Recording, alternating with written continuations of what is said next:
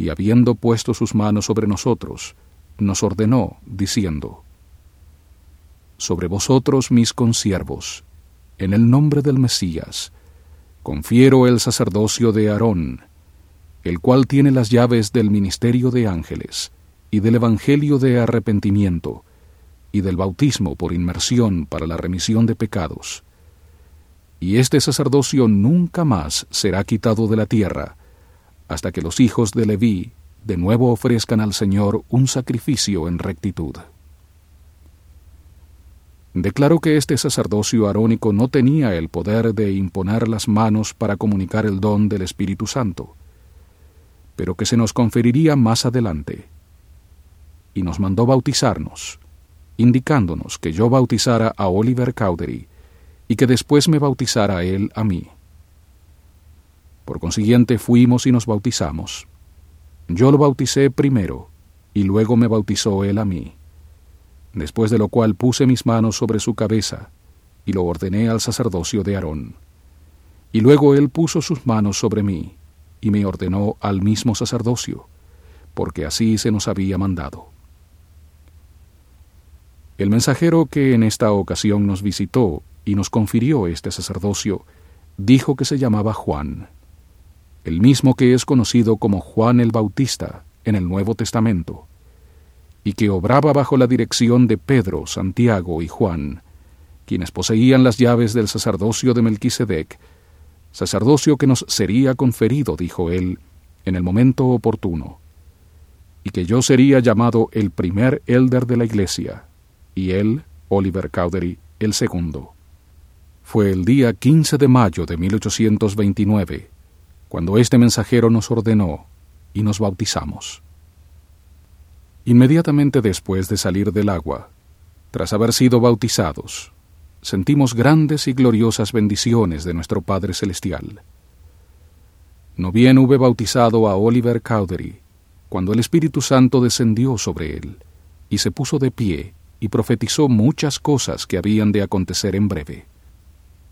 Igualmente, en cuanto él me hubo bautizado, recibí también el espíritu de profecía, y poniéndome de pie profeticé, concerniente al desarrollo de esta iglesia, y muchas otras cosas que se relacionaban con ella y con esta generación de los hijos de los hombres. Fuimos llenos del Espíritu Santo, y nos regocijamos en el Dios de nuestra salvación. Encontrándose ahora iluminadas nuestras mentes, empezamos a comprender las Escrituras, y nos fue revelado el verdadero significado e intención de sus pasajes más misteriosos, de una manera que hasta entonces no habíamos logrado, ni siquiera pensado.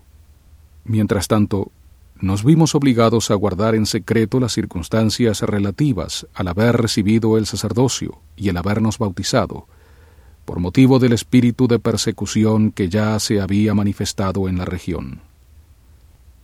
De cuando en cuando habían amenazado golpearnos, y esto por parte de los profesores de religión, y lo único que contrarrestó sus intenciones de atropellarnos fue la influencia de los familiares de mi esposa, mediante la divina providencia, los cuales se habían vuelto muy amigables conmigo, y se oponían a los populachos, y deseaban que se me permitiera continuar sin interrupción la obra de la traducción. Por consiguiente nos ofrecieron y prometieron protección, hasta donde les fuera posible, de cualquier acto ilícito. Oliver Cowdery describe estos acontecimientos de la siguiente manera. Estos fueron días inolvidables. Estar sentado oyendo el son de una voz dictada por la inspiración del cielo despertó la más profunda gratitud en este pecho. Día tras día yo continuaba escribiendo las palabras de su boca, sin interrupción, según él traducía con el Urim y Tumim, o intérpretes, como los nefitas habrían dicho, la historia o relato llamado el Libro de Mormón. Mencionar, aun cuando brevemente, el interesante relato hecho por Mormón y su fiel hijo Moroni acerca de un pueblo que en un tiempo fue amado y favorecido del cielo, sería desviarme de mi presente intención. Dejaré, por tanto, este asunto para un tiempo futuro, y como ya he dicho en la introducción, pasaré más directamente a un corto número de sucesos que se relacionan íntimamente con la fundación de esta iglesia, los cuales serán de interés para los miles que en medio de la desaprobación de fanáticos y las calumnias de hipócritas se han adelantado para abrazar el Evangelio de Cristo. Ningún hombre, en su estado natural, podría traducir y escribir las instrucciones que de los labios del Salvador recibieron los nefitas, referentes a la forma precisa en que los hombres deberían edificar su iglesia, y particularmente cuando la corrupción había cubierto de incertidumbre todas las formas y sistemas que se practicaban entre los hombres. Sin anhelar el privilegio de mostrar la disposición de su corazón mediante la inmersión en la sepultura líquida, como la aspiración de una buena conciencia hacia Dios por la resurrección de Jesucristo. Después de escribir el relato del ministerio del Salvador entre el resto de la posteridad de Jacob sobre este continente, fue fácil ver, tal como el profeta dijo que sucedería, que las tinieblas cubrieron la tierra y densa obscuridad la mente de los pueblos. Reflexionando un poco más, fue igualmente fácil ver que en la gran contienda y clamor en cuanto a religión, ninguno tenía la autoridad de Dios para administrar las ordenanzas del Evangelio.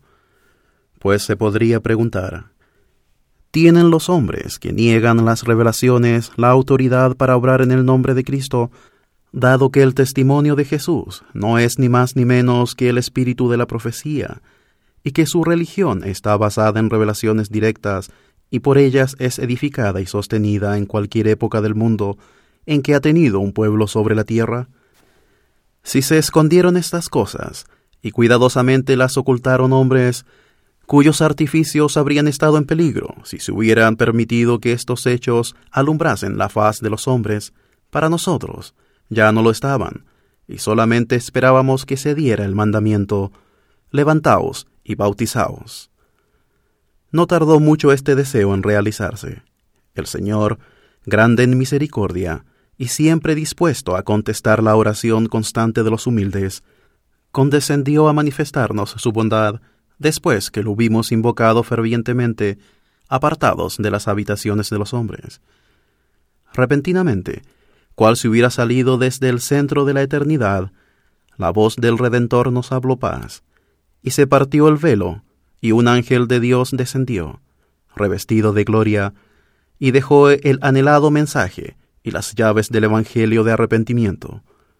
¡Qué gozo! ¡Qué admiración! ¡Qué asombro!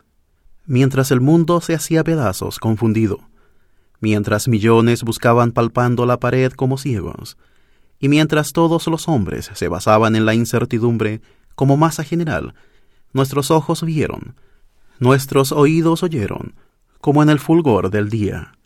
Sí, más aún, mayor que el resplandor del sol de mayo que en esos momentos bañaba con su brillo la faz de la naturaleza. Entonces su voz, aunque apacible, penetró hasta el centro, y sus palabras, «Soy vuestro consiervo», desvaneció todo temor. Escuchamos, contemplamos, admiramos. Era la voz de un ángel de la gloria, un mensaje del Altísimo. Y al oír nos llenamos de gozo mientras su amor encendía nuestras almas, y fuimos envueltos en la visión del Omnipotente. ¿Qué lugar había para dudas? Ninguno. La incertidumbre había desaparecido. La duda se había sumergido para no levantarse jamás, mientras que la ficción y el engaño se habían desvanecido para siempre. Pero, querido hermano, piensa un poco más en el gozo que llenó nuestros corazones y en el asombro con que nos habremos arrodillado. Porque ¿quién no se habría arrodillado para recibir tal bendición? Cuando recibimos de sus manos el santo sacerdocio, al decirnos: «Sobre vosotros, mis consiervos, en el nombre del Mesías, confiero este sacerdocio y esta autoridad, que permanecerán sobre la tierra, a fin de que los hijos de Leví todavía puedan hacer una ofrenda al Señor en rectitud». No procuraré describirte los sentimientos de este corazón, ni la majestuosa belleza y gloria que nos rodeó en esta ocasión. Pero sí me has de creer cuando te digo que ni la tierra, ni los hombres, con la elocuencia del tiempo, pueden siquiera empezar a adornar el lenguaje de tan interesante y sublime manera como este santo personaje. No, ni tiene esta tierra el poder para comunicar el gozo, conferir la paz o comprender la sabiduría contenida en cada frase declarada por el poder del Espíritu Santo. Los hombres podrán engañar a sus semejantes.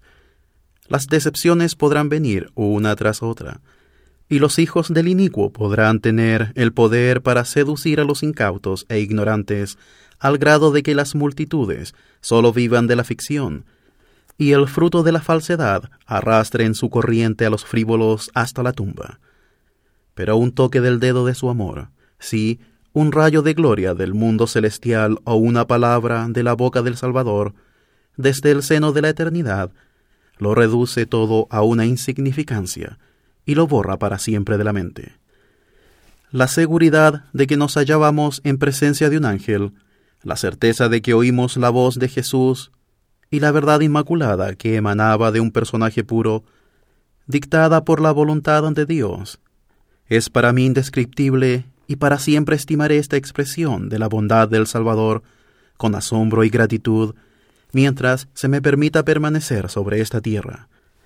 Y en esas mansiones, donde la perfección mora y el pecado nunca llega, espero adorar en aquel día que jamás cesará. Messenger and Advocate, tomo 1, octubre de 1834, páginas 14 a 16.